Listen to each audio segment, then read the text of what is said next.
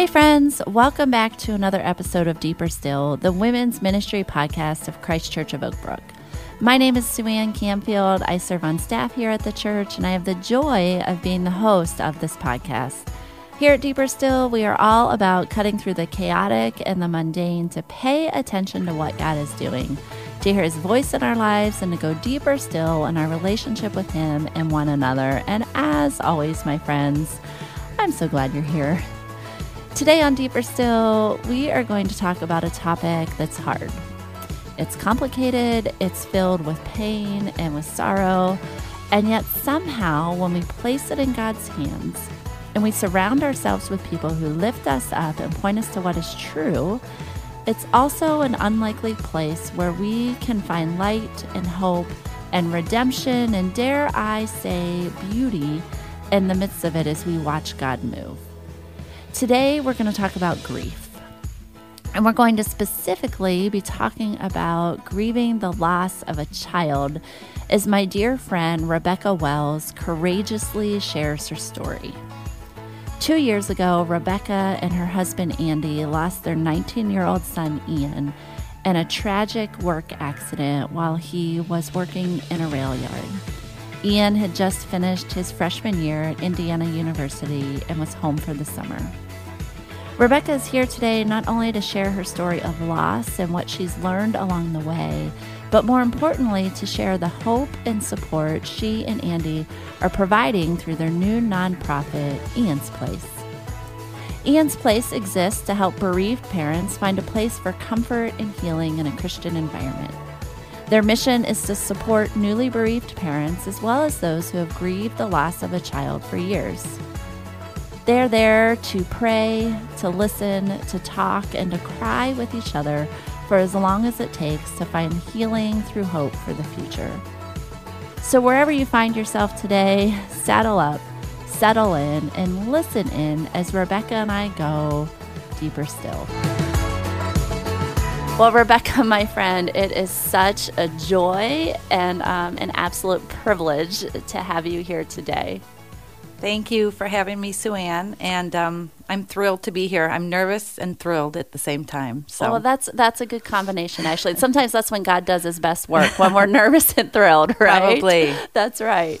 You know, as I was thinking about our conversation today, I know we have a lot of ground to cover, and pieces of this conversation, I'll just acknowledge right from the top, they're going to be hard.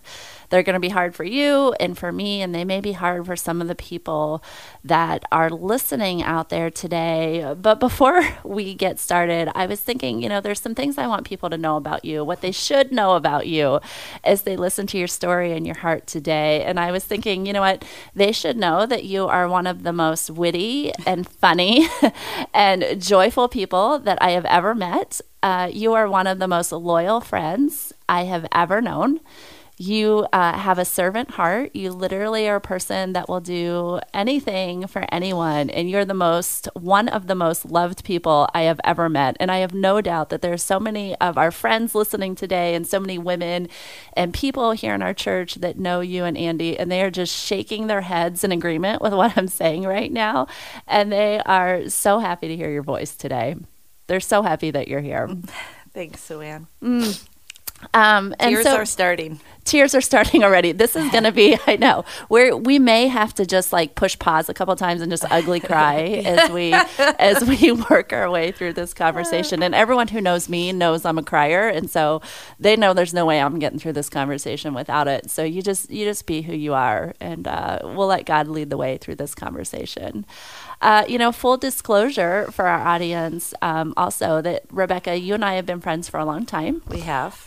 You were actually my first friend when I moved here to Chicago, and I always laugh at how we met because remember, I think someone twisted your arm and said, you have to be nice to the new pastor's wife and take her out to dinner or something. And you had to That's true. And you had to spend an evening with me, and then you said, we'll never be friends. Do you remember that? Yeah, but I can't believe you're saying this. That's what makes friendship so beautiful is you didn't think you'd be friends, and now here we are 15, 16 years later. And it's been a great time with you. It really has. You've been a wonderful friend to me.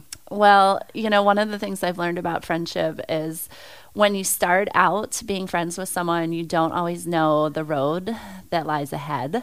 You don't know the twists and turns it's going to take. And certainly when we met 16 years ago, neither you or I would have ever thought we'd be sitting here today having this particular conversation. But one of the things that I love about you, in addition to all those other things I already said I love about you, is I know you are doing this with fear and trembling because you want to use your story, you want to use your pain, your grief, your loss, in hopes that God can bring hope and healing to someone else who needs to hear it today. And that's maybe the thing I love most of all about you. And so I'm excited, maybe not the right word, but for you to share your story because I know God is going to use you today, my friend.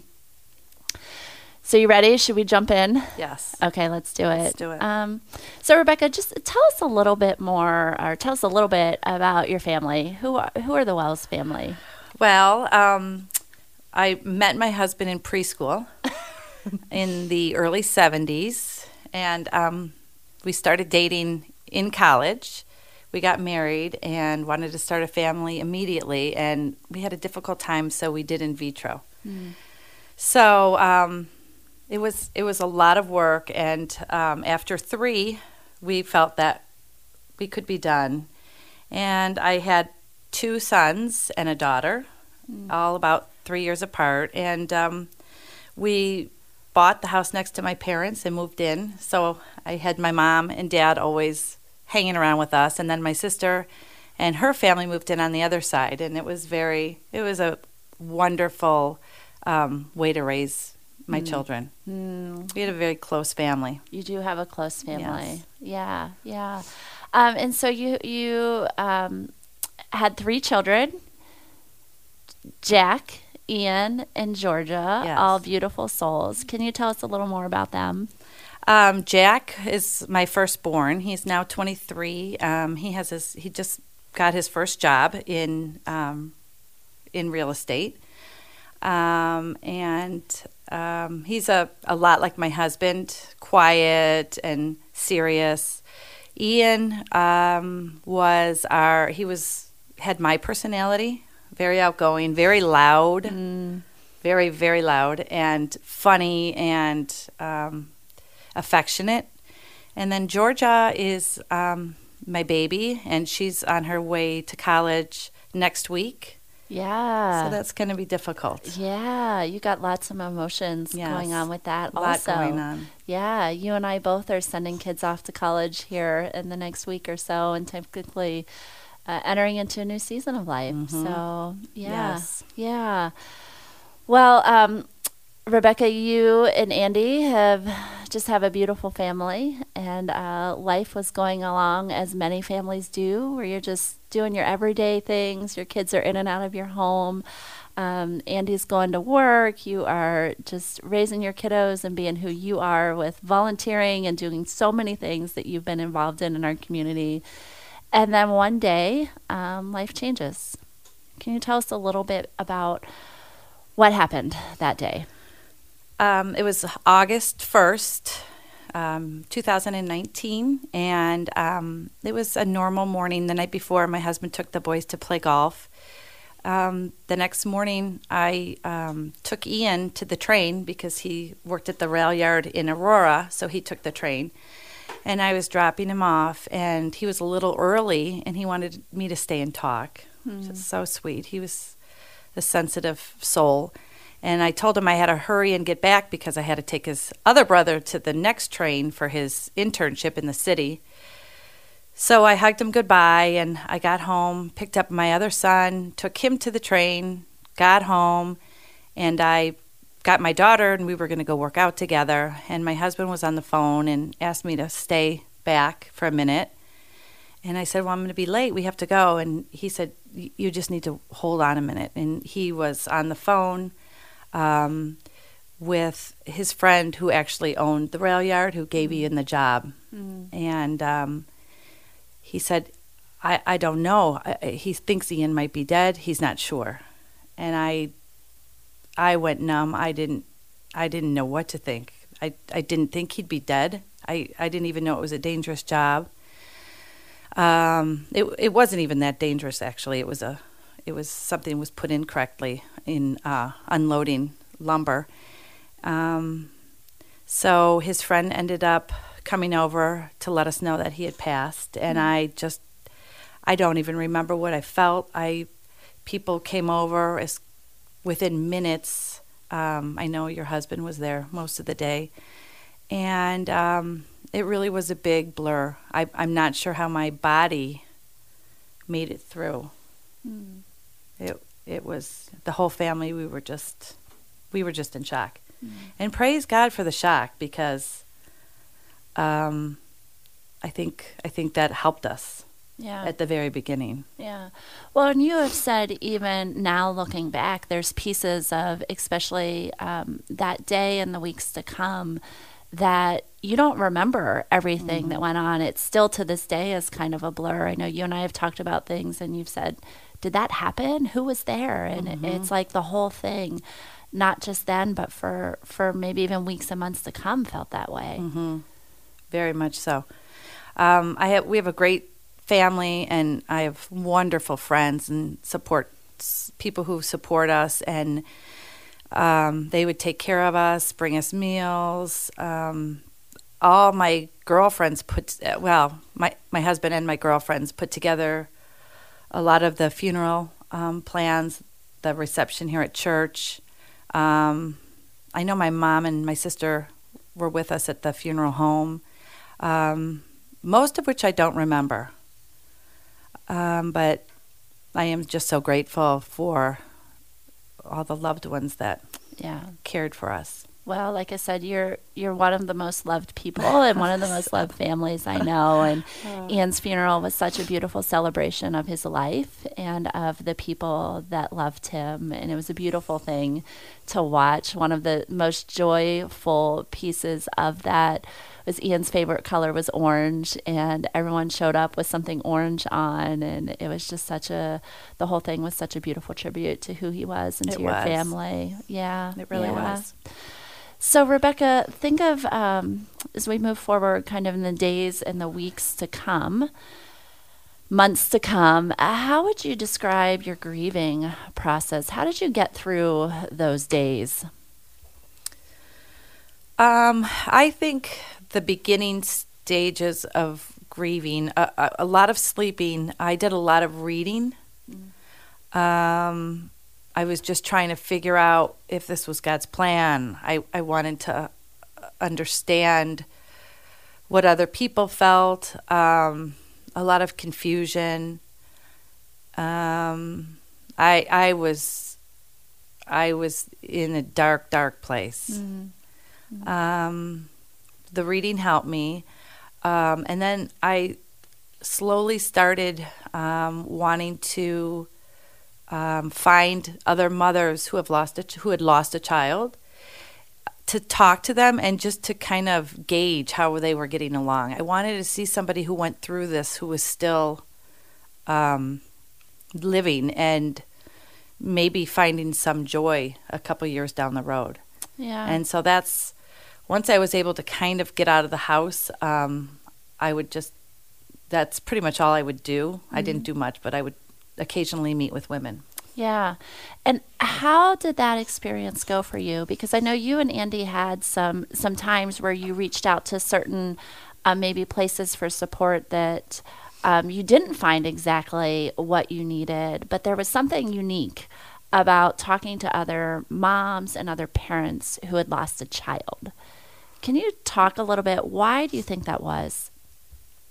Well, I think first we were looking for a group, so we went online to a lot of the national bereaved parent organizations, and we went to one as a couple. It was like once a month, so we were waiting. I had to wait a few weeks, and we went to it, and it was very uncomfortable, and it was kind of all over the board, and I left there feeling more depressed than I was when I went there.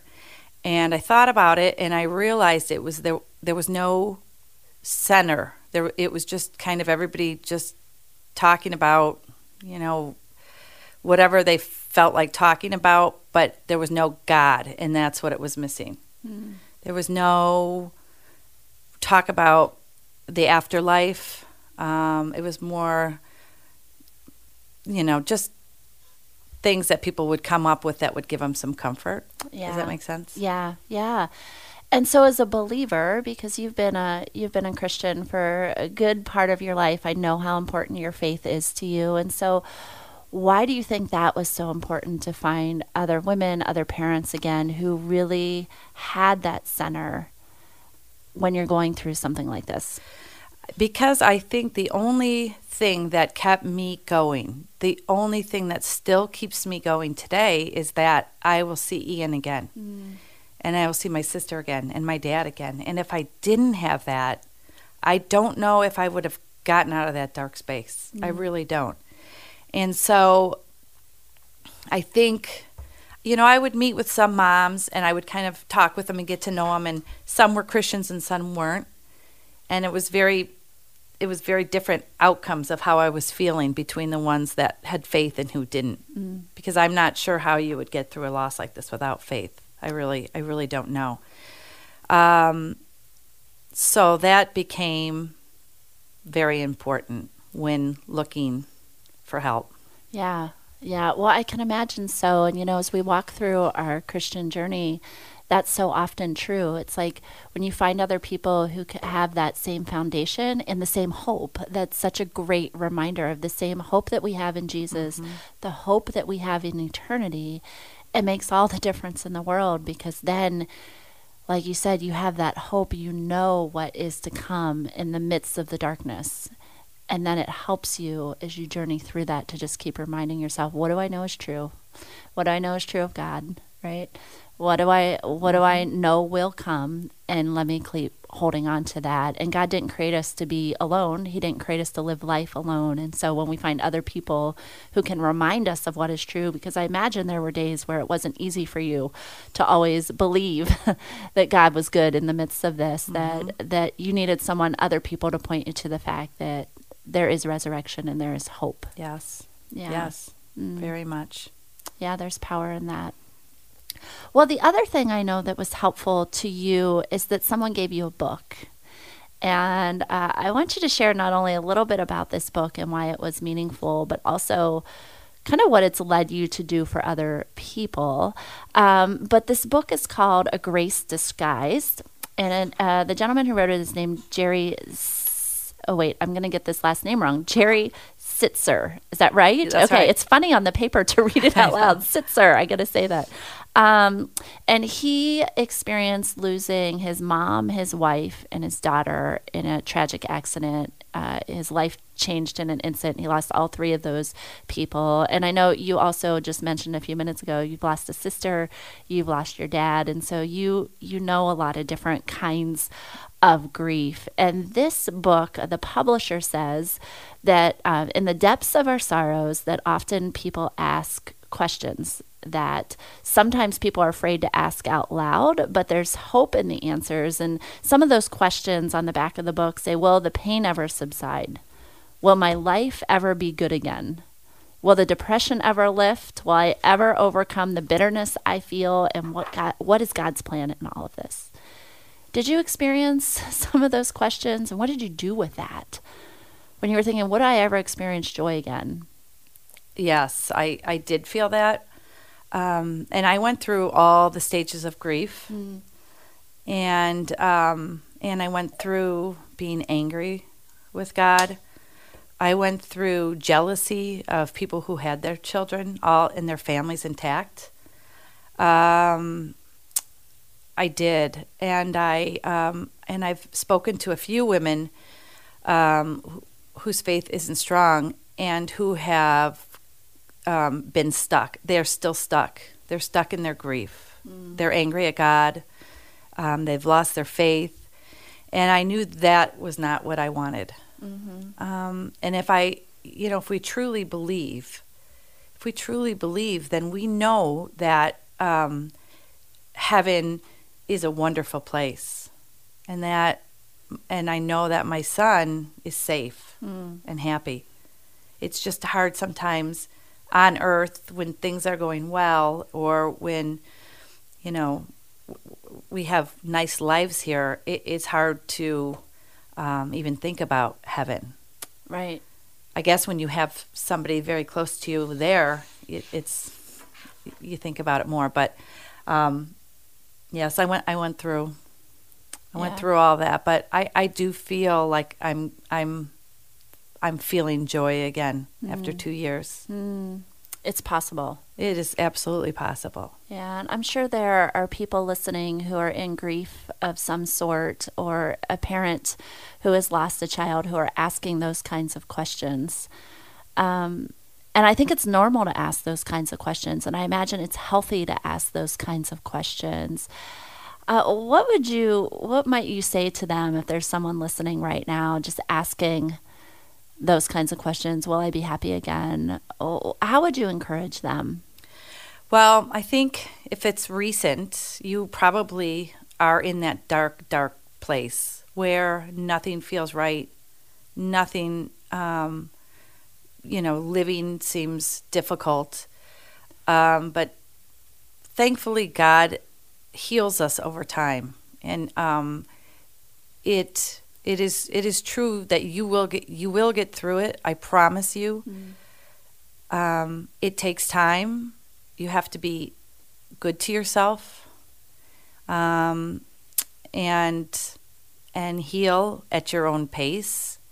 I've spoken with so many people, and some can function and kind of go to work and do things, and that's healthy for them and kind of gets their mind off the daily routine. I sat on a couch for a year. So I guess it's different for everybody, but you will find joy again. You will be happy again, and with the promise of knowing that you'll be reunited one day with your child or a loved one. Yeah, that's such an important thing, I think, for people to hear. Yeah. Rebecca, one of the other things I appreciate about you as I've watched you go through this process is, and you just alluded to this, is the grief process is different for everybody. There's no right or wrong way. There's no better way than another to walk through the process. And so you said you needed to be at home to kind of put some barriers up around you to sit on your couch. That's what you needed. That's not what everyone may need. No. But that's what you needed. And I love that you, I feel like in you sharing that, you're giving people freedom to grieve how they need to grieve. But can you share a couple of things, knowing that it's unique for everybody? What are some things that encouraged you along the way? In my healing? Yes. Boy, that's a tough question. I think I would say the best encouragement was meeting with women who had lost a child and still led happy, productive lives. That was my encouragement. That I can go on. My mother lost her daughter at 39, and so my mother was there for me and really helped. I was kind of unfortunate, but fortunate that I had somebody so close to me that kind of knew what I was going through. And she was my encourager for sure. Wow. Well, and lots of people listening know your mom too, and just know what a support and encouragement she has been to many women. And so it's not hard to imagine that she was that for you also. And that's just another piece of this story, and that kind of points to what you're saying, is that your mom lost a child, and your sister and your mom grieved completely differently than how you were grieving. And God meets us in those places because he knows that we're individuals that need different things. And so again, it's just that reminder that people need to do what they need to do to get through, and just cling tight to God and trust that He will get them there. Yes, I have a friend. She's become a dear friend now. Her son died a year ago. he was hit by a car, and she goes in his room every night and journals to him. She writes, just what she would want to say to him. I didn't go in my son's room for over a year. I had the door shut. I have another friend who loves to have her son's friends come over. And I kind of, seeing Ian's friends was so painful for me that I didn't invite him over. And if they texted, I would text back, but I avoided that sort of situation. And so it's incredible how different people are and how they mourn. Yeah. My husband I think he tried to help me at the very beginning, and when I kind of got back on my legs a little, I could stand a little on my own, I think then his grief kind of set in because he was busy taking care of my grief. Right. And then he finally had a chance to kind of feel what he needed to feel, and Yes. he went through a different process. Mm-hmm. Yeah. But you guys have been in it together, and I think the way you and Andy have walked through this together is also such a beautiful testimony to your marriage and to your faith, because I also know that this can tear a marriage and a family apart. Mm-hmm. And you guys have been such a beautiful witness to that also, as you've clung tight and you've clung to your faith, and you've weathered this thing together. He's a good soul. We like that, Andy. We like him a lot, don't we? I'll tell him you said that. Yes, please do. He better listen. Is he not going to listen to this? I'll tell him we'll to see. listen. I know. We have He to will. get both Eric and Andy to listen, because Eric never listens to these. Okay. So maybe this will be the one. I want to talk about Ian's place, but I want to ask one more question, because I think there are people listening who also maybe aren't in the grief process, but they're walking alongside someone else in grief. And I know from my experience with you, it's like I just wanted to help. I wanted to do something. And rationally, I knew there was nothing I could do. And it's a helpless feeling as a friend or a family member when you're watching someone and you love in so much pain, and there's nothing you can do. And so I tried a lot of things. I'm sure a lot of people tried a lot of things because they wanted to help you. And there were probably some things that people did that weren't very helpful. And what I love about you is you're so gracious that you never judge people's intentions. I love that about you. So I just want to say very generally speaking, because I don't want you to have to specifically name anything, but just very generally speaking, is there anything you would say to people who are walking alongside someone in grief that might just help them know what to do when they feel helpless? Well, as I said before, everybody grieves differently. So I think an important thing is, if it's a good friend or a family member, you probably know them fairly well. You might not know them, how they're going to act in deep, deep grief. Mm-hmm. I think texting is better than calling. This is just in my opinion. Yep. I wouldn't answer the phone. But texting, and maybe not saying an open-ended question, something like, if you wanted to bring a meal, maybe, may I drop off a meal at your front door? And I'll text you when it's there, and then I'll leave. Some people enjoy company, and they might say, yes, but you can come in. And some might say, oh, that would be nice, thank you. Yes, you could leave it at the door. Yeah. Things like that. Yeah. A very good friend of mine went out and bought about 6 funeral dresses and brought them back to me to try on. And that was my friend Nicole. That was real. I think, were you with her? I was with her. Yeah. That was sweet. I mean, that's above and beyond. But things like that, or if they have small children, snacks and food. And I'm trying to think of something that's not food related. Yeah, it is kind of the thing you think of to do, like just fill their fridge. Because you don't have the energy to cook. You don't have the energy to feed your children and your husband. Yeah. And so everyday needs are a good way to help people. Or maybe say, may I come over and cut the grass once a week? Whatever you feel that person is unable to do in their everyday life. Drive children. That's really good. But I think thinking through it and asking the question, and then maybe setting a time so that they don't have to, oh, what do I do? If it's easier if it's kind of more specific. Yeah, that's actually really helpful. So those open-ended questions that just say, how are you? Or where do you want your food from? And what time do you want it dropped off? And they don't care. Just, say, hey, I'm going to drop it off around this time. I'll leave it at your door. Is that good? Kind of stuff. So perfect. That's really helpful. Yeah. Yeah. Well, Rebecca, I want to go back to that book, A Grief Disguised, which I know now you send that book to other women, don't you? I do. To other families. I do. Tell people, I wasn't going to ask you this, but now I am. Tell people what you do when you hear of maybe a situation in our community and you want to reach out to someone. Just tell people what you do.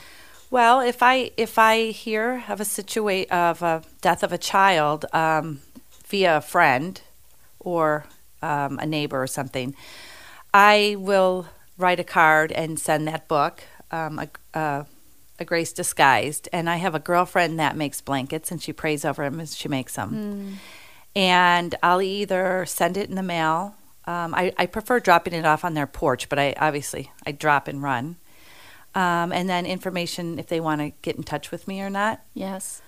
Sometimes if I just hear of something and then I look them up, I'll send a book and a card through the mail, and I try not to be as intrusive, Yeah. But I've met a lot of interesting, wonderful women, and it's incredible how quickly you bond when you are in the same boat. Yes. Yes. Go ahead. You go ahead. Well, I was just going to say it's that me too. It's that when you finally find someone who understands what you're going through and actually doesn't just, it's not on the outside, but it's actually walked through your shoes. There's nothing that can replace that. Not at all. Yeah. And I reached out to a mom, and we've been in contact, and I texted her this morning, and I got a text back from her husband who said he's been going through the motions, and now he feels the permanency of his son being gone, and he would like to meet with me. And I had suggested maybe we meet as couples, or but that's part of it all, is that these men, it's much harder for a man to bond with another man, and just the fact that he reached out was wonderful. Yeah. Yeah, so I know that meant so much to you. Yeah, so much to me, and my husband's ready to be talking with people. Yeah. Yeah. So. Well, what I love about this is, again, I go back to this book, A Grace Disguised, because I know it meant so much to you and you found it to be such a helpful resource. But in it, he says, it's not the experience of loss that becomes the defining moment of our lives, for that's inevitable because we all experience loss. It's how we respond to the loss that matters. That response will largely determine the quality, the direction, and the impact of our lives. And you and Andy are at a place in this process where you have decided how you're going to choose to respond to the loss. I was talking to Andy not long ago, and I said, Andy, I look at you guys and I think, how do you get out of bed every day? How do you keep going? How do you sit here and you laugh and you smile and you are have stepped back into life? And he said, well, because you choose. You can either crawl up in bed and choose never to come out of your house again, which I think probably some people feel like is a pretty worthy option, and I wouldn't judge them if that's what they decided to do. Or you decide to go on living and to make something out of your loss, out of your experience, and to do something for God's glory. And that's what you and Andy have chosen to do through this new nonprofit called Ian's Place. Tell us the story of Ian's Place. Well, to be honest, I think it was maybe the day of Ian's funeral, and my oldest son, I was crying, and my oldest son said, "Mom, you're gonna do something special out of his death." and it stuck with me. And I did feel like this was maybe why he was taken so young from me, to reach out and help other people. And we prayed about it. And after that one time that we went to that grief group, that made me more depressed than uplifted. We kind of came up with an idea to have a place for bereaved parents to go, just like we would have. I kind of figured out everything that I would have liked when Ian died, and that's what we based it on. Tell us, what are some of those things? So we have a little private building in Clarendon Hills, and we have it all nicely set up inside. I have a steering team of 6 of us who have lost children, women that I've met along the way. You didn't know any of these women? None of them before. Different ages, different backgrounds, and a great group of women. In different stages in their grief process. Different stages in their grief project. Yeah, excuse me. And different ages of their children. So, and then I have 2 friends. Sandy Lagasty is my go-to girl. She does all the behind scenes for me, and I couldn't be more grateful. And then Martha Phillips is our Bible teacher. So we're planning on having Bible studies for couples, men, women, maybe once they're past the deep grief, if they kind of want to continue into the Bible. She's been wonderful, and we've already started some Bible studies. We're kind of doing practice Bible studies so that we know what materials work, what books we want to do. So my hope is to have it one-on-one, where a woman can come in and sit and talk with me or any of the women on the steering team, and have a relationship, listen to what they're going through. Maybe a few couples come in. We'll have different different times for people to meet, and then different subject matters on grief, on heaven, things like that. And it'll just keep evolving because we're kind of going as with what people need. Yeah. Well, and you've stepped out in faith in this process. You listened to what Jack said to you, and you chose to believe that, and you've watched God work. What are some of the God moments that you've seen along the way as you've stepped out in faith to make this happen?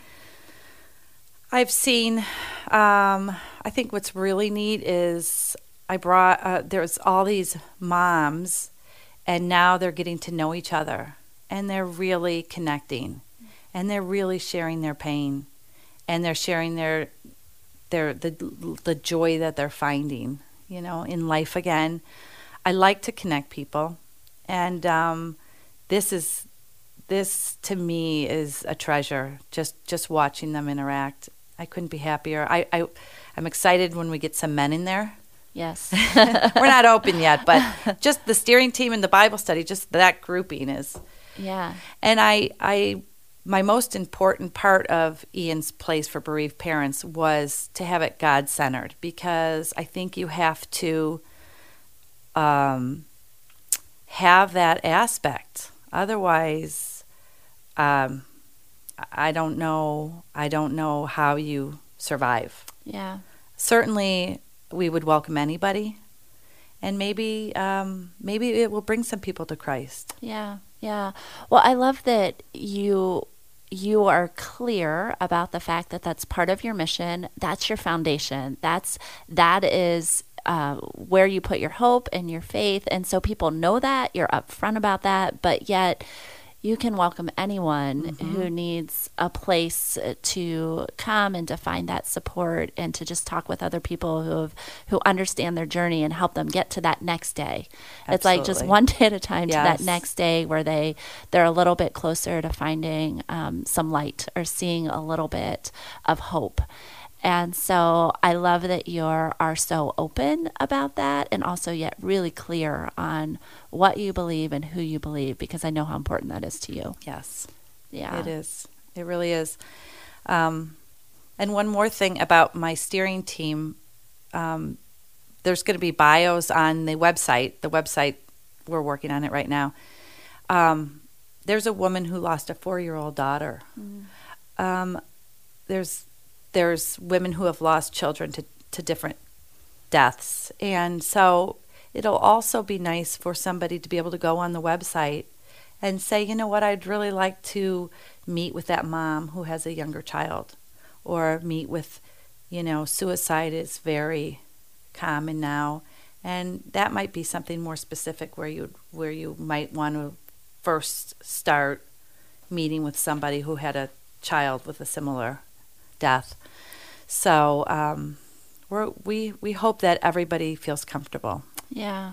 Well, and I think that's one of the things you've learned as you have gotten to hear other people's stories and gone through your own process, is there is something different about maybe losing a child who's younger versus losing a child who's older, or losing a child to a tragic accident versus losing a child to an illness. Right. Like, it's all grief, and it's all Right. you're grieving the loss of a child, but there's nuances within each person's journey as they grieve. Is that a fair thing to say? Yes, I would say. At the end of the day, I think that we all come together as grieving parents and relate. But I do think that there is some what's the word I'm looking for? Familiar. No, you feel a little comfort. Yes. Yeah. You can really understand where they're coming from. Yeah. When you've gone through it. Well, and that's part of human nature. Anytime we find something similar with another human being, there's a connection there that forms. And so that happens in the good things, and it happens in the dark things.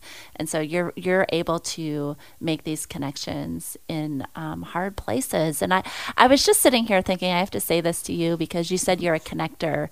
And the fact that none of these women on your steering team knew each other. They were all walking in their own ways of grief. They didn't have this community, and God has just wired and gifted you. He has made you who you are because you are a connector, and it's amazing to see the way He's used that gift in you ever since I've known you.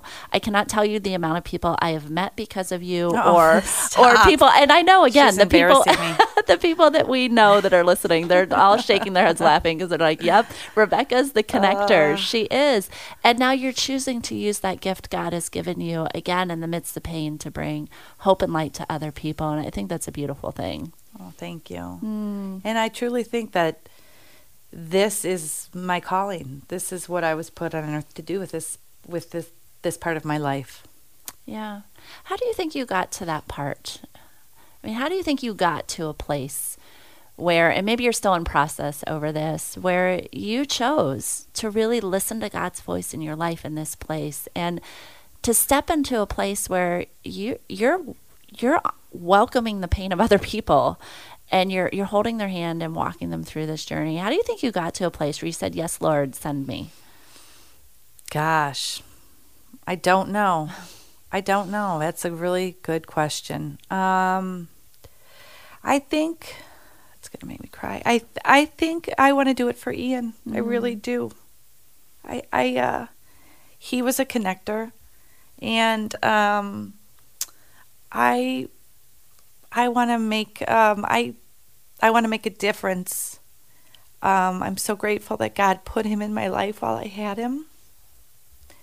And I want to embrace these people and love them and give them hope and let them know that they will see their children again. They will. It's hard.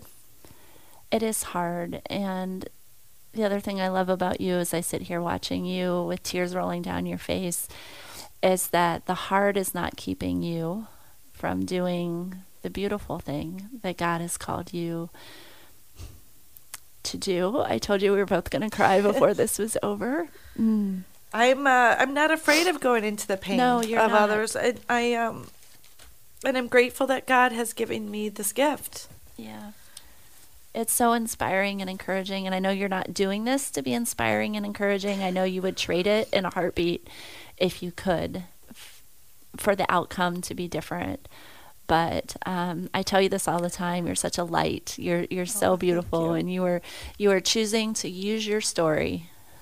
Use your story to remind people of who God is and the hope that lies in eternity, and to just hold people's hands. And I love that it doesn't matter who wants to connect with you. There's no parent or woman or man that you wouldn't talk to. Absolutely not. Because that's who you are. Yeah. I love that about you so much. You're special. You're a special soul, Rebecca. You are. God bless you. So the other thing I just want to, we're going to get out of the tears here. I'm going to move us out of the tears, okay? Okay. You're also pretty clear as far as Ian's Place goes that you're not counselors. And so you're not trying to be a therapist for people. No. You are not trying to replace something that they would pay a trained person to walk them through. You're actually providing something a little bit different for them. Yes. Can you talk about that? Andy and I went to a grief counselor, month after Ian died, and we both were crying our eyes out, and she looked she looked like she'd been hit by a truck. I think we totally overwhelmed her. She had never lost a child, and I don't blame her. I don't know where I would start with a husband and a wife crying together, looking at you for answers. So I think that counselors are important, and therapists. I think that is all very important. And we are, as soon as we get this up and running, I would like to find a part-time grief counselor. I would love one that has lost a child. I don't know if that's getting too specific, but that's something that we're going to be looking into, so that women or men who come to Ian's Place will have that option. And so we are working on that right now. But I have found that just sitting with people, listening to people, starting a relationship, women sitting around with other women who have lost children who can open up about it. I think that's very beneficial. Yeah. I think both are. Yes. Therapist and being in the same boat as people. Yeah, yeah. Now, you mentioned earlier that Ian's Place is not open yet. So tell us when your hopes are to open and what that will look like. I didn't realize how many steering team meetings we were going to have, but it's a lot. Just getting the nonprofit is a lot. We finally got that. And we're just working now. We're working the kinks out. We're almost going to be able to go live on the website. And then you'll be able to sign up for talk to somebody one-on-one, or for a group, a group meeting, a couples meeting. Sometimes it's easier to go the first few times with a spouse. I know it was for me. Yeah. And then Bible studies, men's Bible studies. We're going to be working on that too. We're doing a Bible study right now on heaven. And it's actually helping a lot of, there's a bunch of moms that have never even been in a Bible study, and they're enjoying it. So I forgot what your whole question was. Just when you open in October. You're hoping to open October. We're hoping to open October 20th, and most of it will just be on the website. There'll be a number you can call if you really need to talk to somebody immediately, if you are so down and out. And I'm going to have it set up that if you want to meet, there'll be somebody to meet with you. I don't care what time of day it is, weekend, holiday. You are never alone. I would race out, anytime. And so as long as people know that, and my steering team, they are all ready to go, excited to help anyone. And the fact now that we have a private building is wonderful. Yeah. Because then you don't have to worry about cleaning your house to have someone come over to talk with you. Yeah. It's easy parking. It's easy location. And I love the intentionality behind that too, of just making it as easy as possible for people to come, to walk right in your door, to find that hope and support that they need. And as you said, the website and the social media stuff you're still working on, that's in progress. But we're going to, at the end of the show, I'll let people know how they can find a little bit more out about Ian's Place now while those things are getting ready. And then we'll be sure to let people know. We're going to scream it loud from the rooftops when it is open and ready, because I keep telling you, I just think God has amazing things in store for not only the local area, but I can just imagine this being a place that people potentially all over the country find and need. Yeah. And you're going to be pointing people to the hope that they need. Yes, and it's sad because you don't want to keep hearing about more children, but it happens, and it's devastating, and it's important for people to know that they have a place. Yes. To try to find some peace. Mm-hmm. Yes. Rebecca, as we close out the show today, tell us about some places you're finding some joy in your life right now. Oh, let's see. Well, I find joy at Ian's Place. I'm working on the garden. Tell us more about that. My girlfriend and her husband had a big garden wall with an eye for Ian constructed.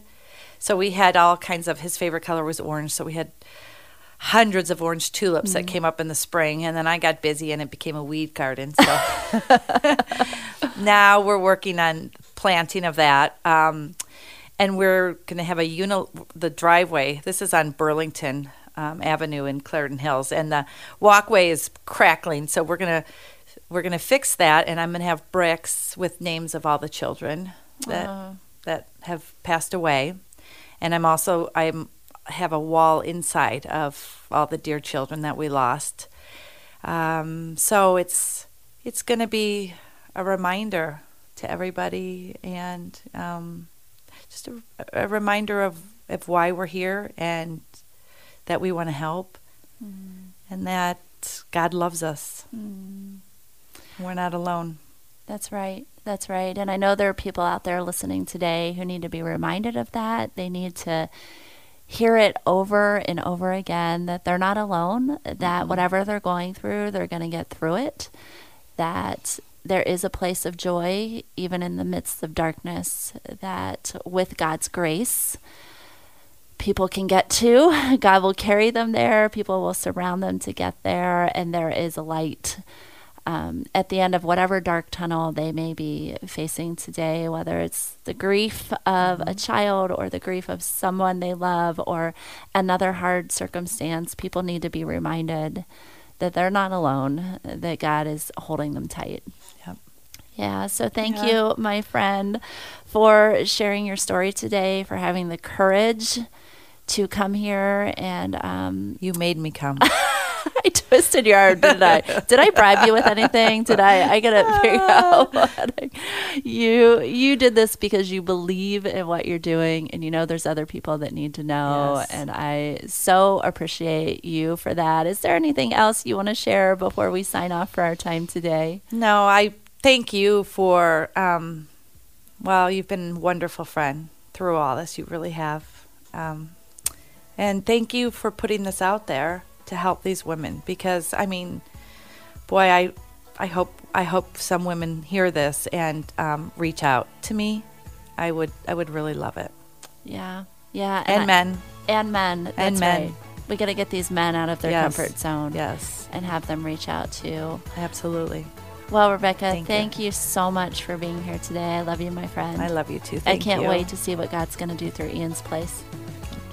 Well, friends, I hope you heard the courage in Rebecca's story today, and I hope you found the reminder that hope and joy are possible in the midst of all things when God is at work. If you are a parent who is grieving, just know our hearts especially go out to you today. I hope you have been touched by this episode and have been reminded that you're not alone, that God is with you, and that by His grace you can and will experience better days ahead. I hope and I pray that you hold on to that truth today. If you are a friend or maybe a family member of someone who has lost a child, I do hope that you will share this episode. You can listen to Deeper Still on any place where podcasts can be found or on the Christ Church website at christchurch.us/women. To learn more about Ian's Place, you can visit iansplace.org. That is IANSPLACE.org. As Rebecca and I mentioned today, the website isn't quite live yet, but it will be in the next couple of weeks. So be sure to bookmark that, write it down, and check back to see how God has been at work at Ian's Place.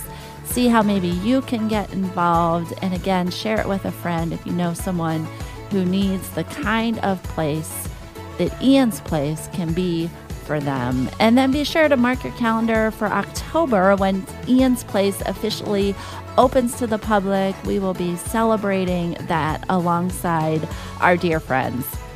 In the meantime, if you are listening and need immediate help, if you just need to talk to someone who has been in this place of grief, of losing a child, please email me at scamfield@christchurch.us, and I will be happy to connect you with Rebecca. It was her desire for me to share that with you as she left today. She will connect with you as soon as it is humanly possible and would be happy to talk with you a little bit further.